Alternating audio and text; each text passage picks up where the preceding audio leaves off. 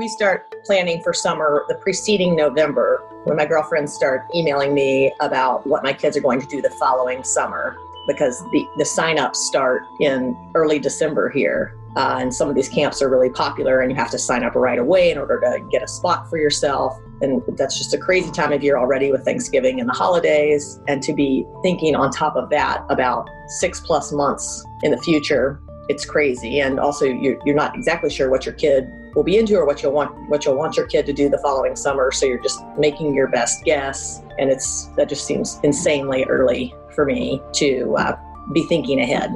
One of the challenges of summer is that each week is different. During the school year, you can get into a rhythm, you have a routine, but during the summer, every week's different. And when you have a whole team helping take care of the kids, my mother-in-law helps take care of the kids. We usually have a babysitter for the summer who helps take care of the kids on the days when my husband and I both work. And so that means each week conveying to at least 3 people, and including the kids, so 5 people, what that week's going to entail. So, every Sunday during the summer, I have mild panic because I need to not only figure that information out for myself and print out maps of where the drop-off site is on this complicated campus, but then I've got to convey that information to 3 other people. So it's challenging.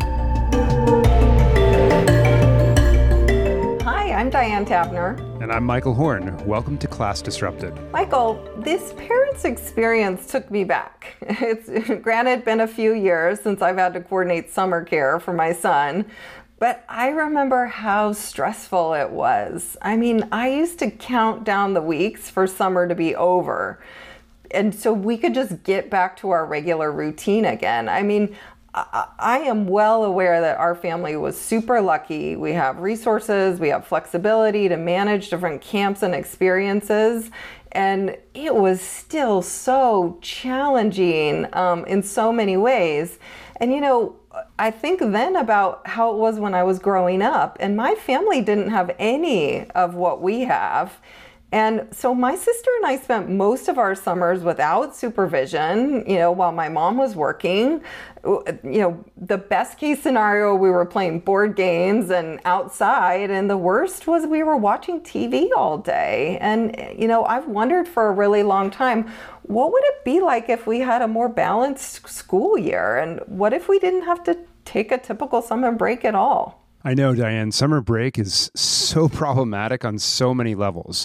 Logistics-wise, for sure. I mean, right now, and I don't know if this is the modern age of parenting or if it's been this way for many, many years, but we literally have had spreadsheets upon spreadsheets trying to figure out how to make it all work the last couple summers, let alone the current moment. But it's also problematic equity-wise, and obviously the pandemic has now created huge new problems with summer. Most parents don't have camps, they don't have childcare, they don't have school for their kids, but many still have to work. Definitely. And Michael, one of the many things I've learned from you is that what I had always been taught in all of my education courses and graduate programs about the reason why we have summers off was actually inaccurate. And for years, I believed this idea that summer break came about because we as a country were an agricultural country and we had an agrarian calendar, and basically the kids needed to be let off in order to bring in the harvest and plant or whatever they were doing in the fields. But it turns out that's actually not true. And I didn't learn this until very recently. And the real origin seems to be quite disturbing to me. Yeah, I mean, first, it's a common myth, right? Most people, when you ask them why we have summer vacation, they think, oh, agrarian calendar, that's just the way it's been and it makes sense for farming. But when you step back from it, you realize you're certainly not alone in those misconceptions. I had them as well. But the reality is, at least until the Civil War, kids actually went to school year round. And summer break actually came about from the rising middle and upper class in American society. Wealthy and affluent families, they basically wanted to beat the summer heat, so they just pulled their kids out of school and took off to the countryside or to the beach in cooler climate because school attendance wasn't mandatory at the time. And so then there were all these empty seats in the summer, and legislators and labor unions essentially pushed for a more regulated summer break, and Now we just treat it as this is the way school is done. I mean, I always thought that there was this component of it that it's like what we're used to and we can't, change. And I was really disappointed that we hadn't had the ability to kind of modernize our school calendar, given all the evidence, quite frankly, about how it would be best for kids. But this new lens kind of blows my mind. And, Michael, when you look at it this way, summer break came from inequity and class differences, and now it perpetuates those differences. And just in this moment in time, that feels really unacceptable to me, because while some kids are going to enrichment activities all summer, or even just simply having an adult there with them, watching over them like my son did, other kids, like when I was a kid, are not. And it's pretty appalling that we haven't been talking about this more. I couldn't agree with you more. And I think that it's just that we're all just so used to it that we haven't thought about much about how it could be different, right? So we have entire industries have sprung up around summer vacation. We have camps, classes, resorts. There's towns where I am in New England that basically only exist for the summertime because it's summertime only businesses that we have. And so there's this huge vested interest for many in keeping summer break just the way it is. Yeah, so that's the why of it. And that's how we got here. But now that we're here, let's talk about if parents actually think it works. Are we outliers here? Or is this something that might, be done better? I think who we should turn to, Michael, is Mira Brown. She's the executive director of Prepared Parents, which is a nonprofit that supports parents in doing what we all want to do, which is to raise our kids to live happy and fulfilled lives. In Mira's work, she's in touch with parents all over the country, and she's hearing about what works for them and what doesn't. And she's a parent herself of a 2-year-old and a 6-year-old. And I think we can both appreciate in this moment in time, like how challenging that is. And so, I wanted to check in with Mira to see how she manages it herself. And then also, both in the regular year and during this time of COVID, but also, what she's hearing from other parents. So let's check in with her. I think there's like evening in January or sometime this winter that I think is so vivid in my mind. And I think it would speak to so many parents' experiences of summer. And so we were sitting at the kitchen table. It was probably close to midnight. We were exhausted and we had spreadsheets in front of us. You would think we're doing like financial planning. In some ways we were, but like, no, we were literally carving out our summer week by week, trying to figure out, and this is pre-COVID, right? So trying to figure out, when am I traveling? When is he traveling? What camps are available? Where should we send our kid? How much does it cost? We had a spreadsheet minute by minute, basically like week by week of summer. And in that, you're also putting in, okay, when does this camp open its registration? And when does this, or whatever it might be. And we were just like moving puzzle pieces around is essentially what you're trying to do to fill your summer. Not all camps are all day. So if you're a full-time working parent and a camp ends at 12 or 1, it's not really that helpful. You just have to leave your job to go pick up your kid and bring them home or whatever it might be, and then figure out how to cover an afternoon. So which camps are all day or have extra for pay, right? After school programming, after school, meaning after camp programming. And then and how you stay within your budget, what's too far away. There's some great camps that are 45 minutes away as a working parent. How do you drive 45 minutes to both directions to drop off one kid here, another kid here? And then if you have multiple kids, you're thinking about all of their individual needs. And so that night was so exhausting. And at the same time, I felt this crazy pressure as a parent because we were new to Austin, and some friends had sent us their spreadsheets because every parent has the summer spreadsheet. So I've learned the last 2 summers.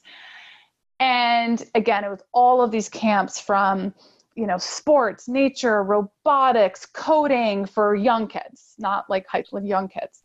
And I was looking, and they had like literally sliced and diced their kids' time into all of these passions and interests and camps and things that what was going to be enrichment versus fun. I mean, it was like, and they were sending it to me to be nice, and I so appreciated it. And yet I felt so much anxiety because I thought about my son, who had an extremely tough school year, who doesn't do well with transitions, and going from like camp to camp to camp to camp, you know, like every week learning new expectations and new rules, being with a new group of like, and also commuting I was like, I can't, how am I going to do this?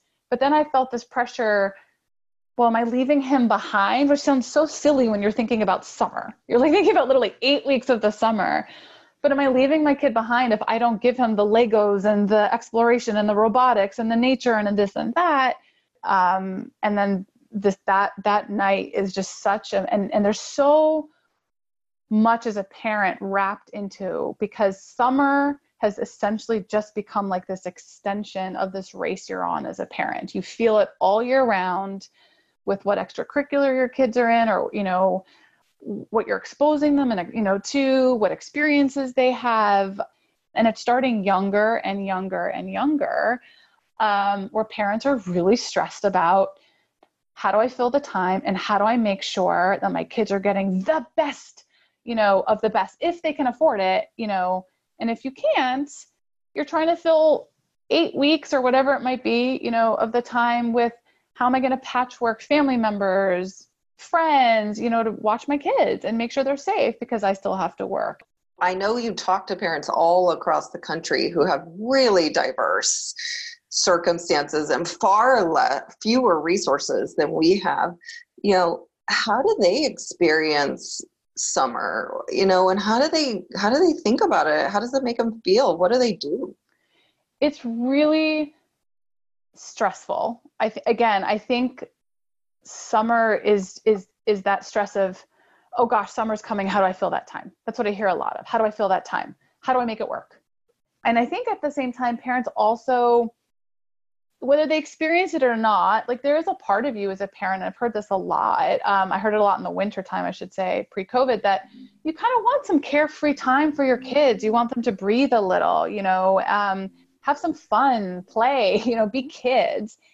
And as parents, we're so funny sometimes too. Like, you don't want them to be lazy, and you don't, you know, and so you also are struggling between when you have even just a little bit of options, you know, you're struggling between those two things. And parents have come, and I think this is what's been so hard lately with COVID, right, is parents have also rely on the community pools and the recreational centers, and the library and the places that kids can go to be safe, right, during the day when parents are working, especially older kids, especially, and sort of the city-sponsored camps and things that are affordable. And when you don't have those options, or you don't get into that option, right, and that's really stressful and hard.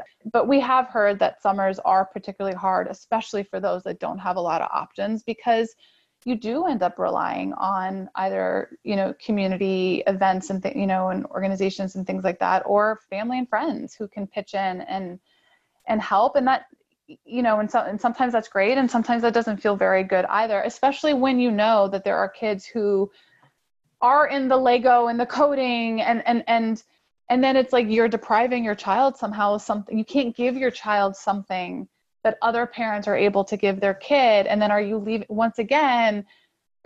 them behind? Are you giving them something that they need to succeed? Or you know, and taking on that pressure for 8 weeks out of the year also is really hard, you know, for parents. And so it's a time, I think, of intensity for those who, you know, who aren't able to sort of supplement via camps and such.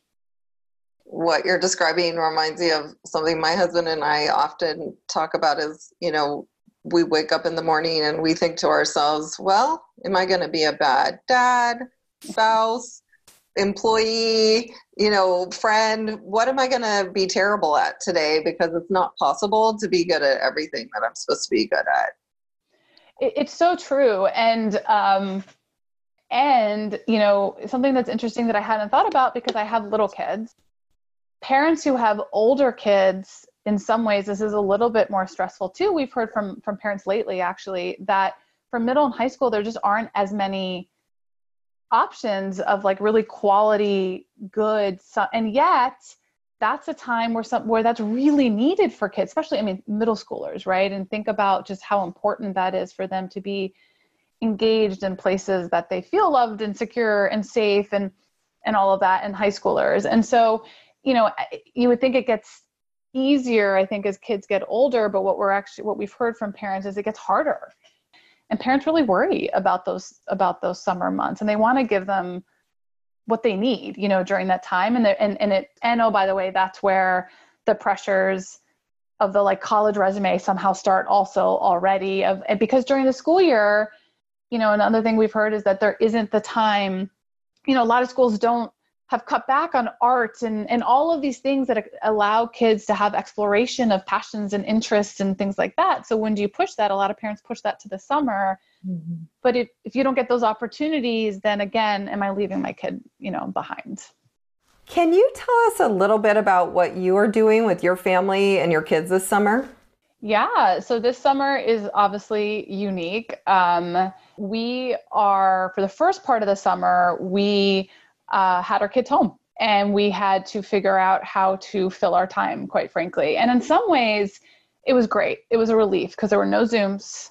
I didn't have to worry about fighting for my kid to get on, to finish his classes or anything like that. We could just be. I didn't have the pressure of teacher, mom, employee, all of these things that I think we've all felt very, critically over the last couple of months. And so it was great. And then, like, now how do I fill the time? Because, right, like camps were still closed, daycares were closed. We didn't want to go to the playground, community pools, libraries, all of these things that you take advantage. And oh, by the way, it's Texas and it's 100 degrees outside. It's hot and it's humid and the kids don't want to actually be outside. And so as much as you can like entice them with like the sprinkler. And then daycare and camp opened mid to end of June. And we had to make a really hard decision whether to send our kids to camp and daycare and sort of put them back into camp and daycare. And it was really hard. And then I thought about how intense the spring was and how stressful our house was and how much my son missed his friends and kids and just being with other kids his age and honestly work. Like my husband and I needed to work. So we sent our kids back into daycare and camp, and it was great for a couple of weeks so far. And it was great. I mean, for Gabriel, I mean, honestly, he's a different kid Monday through Friday. He smiles again. He honestly hadn't really smiled, like a real big smile since March. But then, we had just recently 2 kids test positive in my son's daycare, and reality hit, home, very close to home. And we're just making day by day decisions right now until school starts in mid-August for us. All right, Diane. So Mira has confirmed for me that I'm not the only parent that a long summer break really is not working for. But the other piece that's hugely important here is the students themselves. When we look at whether they're well served by summer break, the answer from my perspective is a resounding no. I mean, for a long time, educators have obviously been concerned about the quote unquote summer slide, the idea that kids lose their academic gains over the summer months. And yes, there's currently an active debate among researchers right now about whether that's actually the case or not. But what I think no one would disagree with is that students are certainly not learning that much of what gets tested on standardized tests. And so summer break certainly isn't helping in that respect. And I guess on top of that, given what, we've talked about our skepticism around those standardized tests in many cases, the other part of this, though, is that many students from upper and middle income families, they're getting a ton of enrichment in the summer that lower income families just do not have access to. And this enrichment, I suppose it might not get measured directly, although I do imagine it shows up on reading tests, given they're actually really tests of background knowledge. But it's just an incredible additional level of inequity, Diane, that's built into the system that isn't measured or really understood deeply. Yes, Michael. And it's inequity on reading and those types of tests, but it's so much more too. One of the most dangerous summers for students is when they graduate from high school. kids work incredibly hard to get into college. And then in the summer, there's a significant drop off from the kids who say they're going to go to actually show up and enroll and attend in the fall. And the reality is so many kids from low income families become adults in that summer, and they get jobs, and then they're faced with having to move, leave their families, a gigantic college bill, and all of these other challenges that they're facing. And so many choose not to go, which makes sense from a personal perspective, but is just another version of that summer slide and that loss. On the flip side, listening to Mira and so many other parents like her, they're just doing what's natural. They're putting all of their time, energy, and resources into trying to use summer as the very best opportunity they can for their kids. And, this is what every parent wants and does for their child. But there's no way around the reality that the people who have more money, more time, more connections, their kids get more opportunities. And so, we can talk about this from a super negative perspective and this is harmful for kids perspective.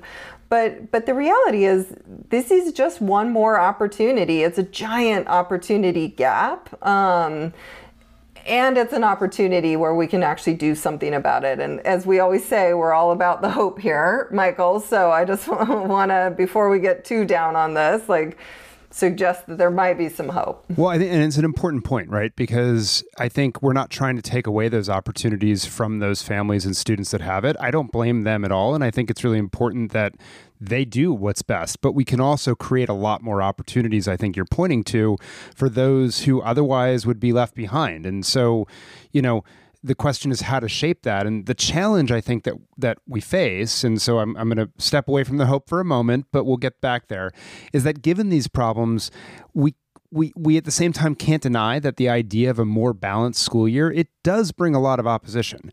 And I think partly that's because people have a romanticized notion of summer break. I mean, think of obviously all the pop songs devoted to summer.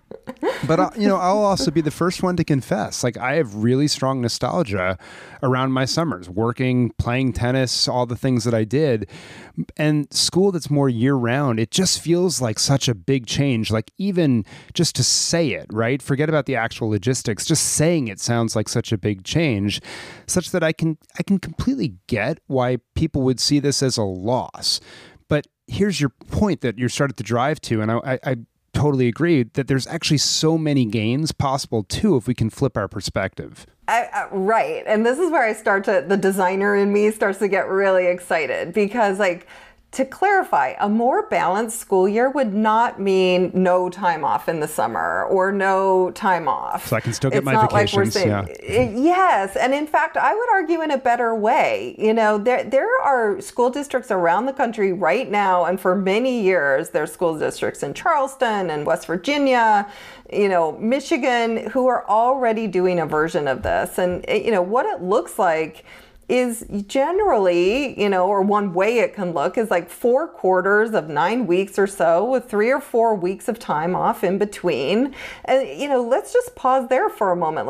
How great is that? Maybe you're able to do stuff when the whole planet isn't trying to do stuff at the same time, And if I put my teacher hat on, I see a ton of benefits to this schedule. One of the key features of a teacher's life is how exhausted they are at the end of every school year. And, we kind of joke, but you literally need the entire summer just to recover. And, with a more balanced school year, it doesn't have to be that way. You run hard for a period of time and then you take this break, you reflect, you are able to sort of rejuvenate and be able to come back. And, the pace is more reasonable, and it's just such a logical way to think about doing things. So that sounds pretty nice, Diane, but the more balanced school year also has some other benefits too, I think, because, we've been talking obviously about the need for personalization in pretty much every episode we've done in this podcast.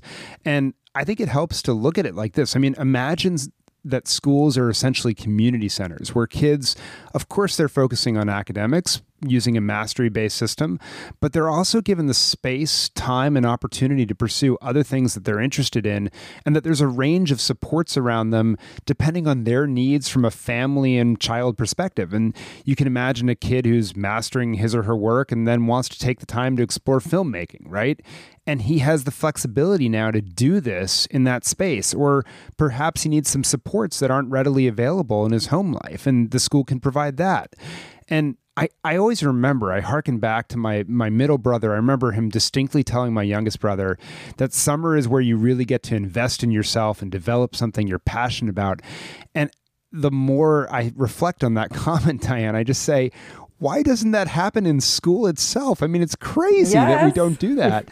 And under this kind of a model, it could, right? And the children who need more time on the academics, they, of course, would have the time and space to do that, but essentially you'd be creating a much more flexible system that is much more available with much more opportunity for all students. Michael, as you know, at Summit, we actually do something like this. We have not yet figured out how to do this throughout the summer, but during the school year, we basically have a blueprint for how this works. And, our students engage in expeditionary learning, and they do two weeks at a time. They do it 4 weeks during the school year, and then they're on sort of their academic work for about a 6-week period in between, and they go back and forth, and it serves very much the similar purpose that we're talking about.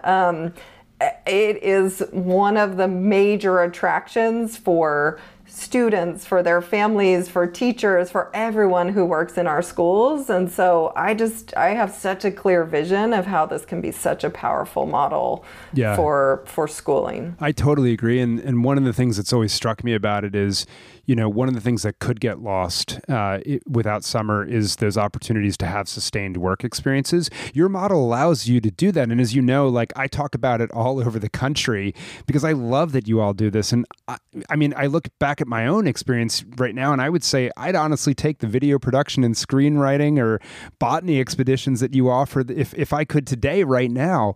And it just seems like that type of a structure that you've built is really well suited to help us meet the challenge we face now with the pandemic.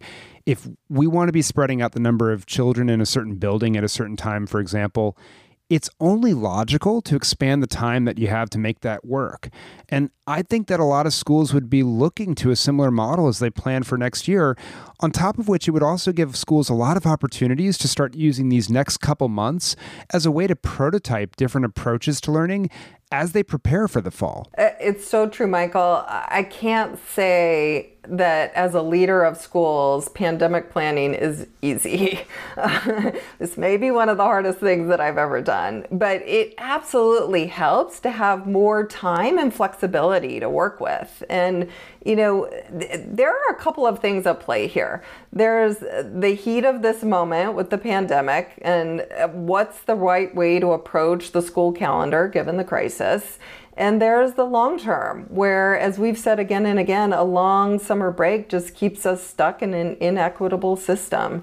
And the answer to one might just be the answer to both of them. Right. I think that's right. We have to address that equity piece, not just as it pertains to summer vacation, but, Diane, to all the things that we've taken so much for granted in education that really do not serve everyone. And we can build a better system that serves everyone better, not with a compliance mentality or something like that, but that creates opportunities for all children to learn. And when we do that, the alternatives that we've been advocating for in this podcast make all the more sense. And so I'm excited to dig into that more next week on our final episode of Class Disrupted. Thanks for joining us.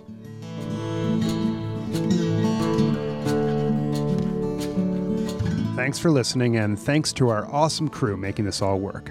Jenna Free, our writer, Steve Chigueras, our producer, and Nathan James helping us with publicity and graphics. We'll see you next time on Class Disrupted.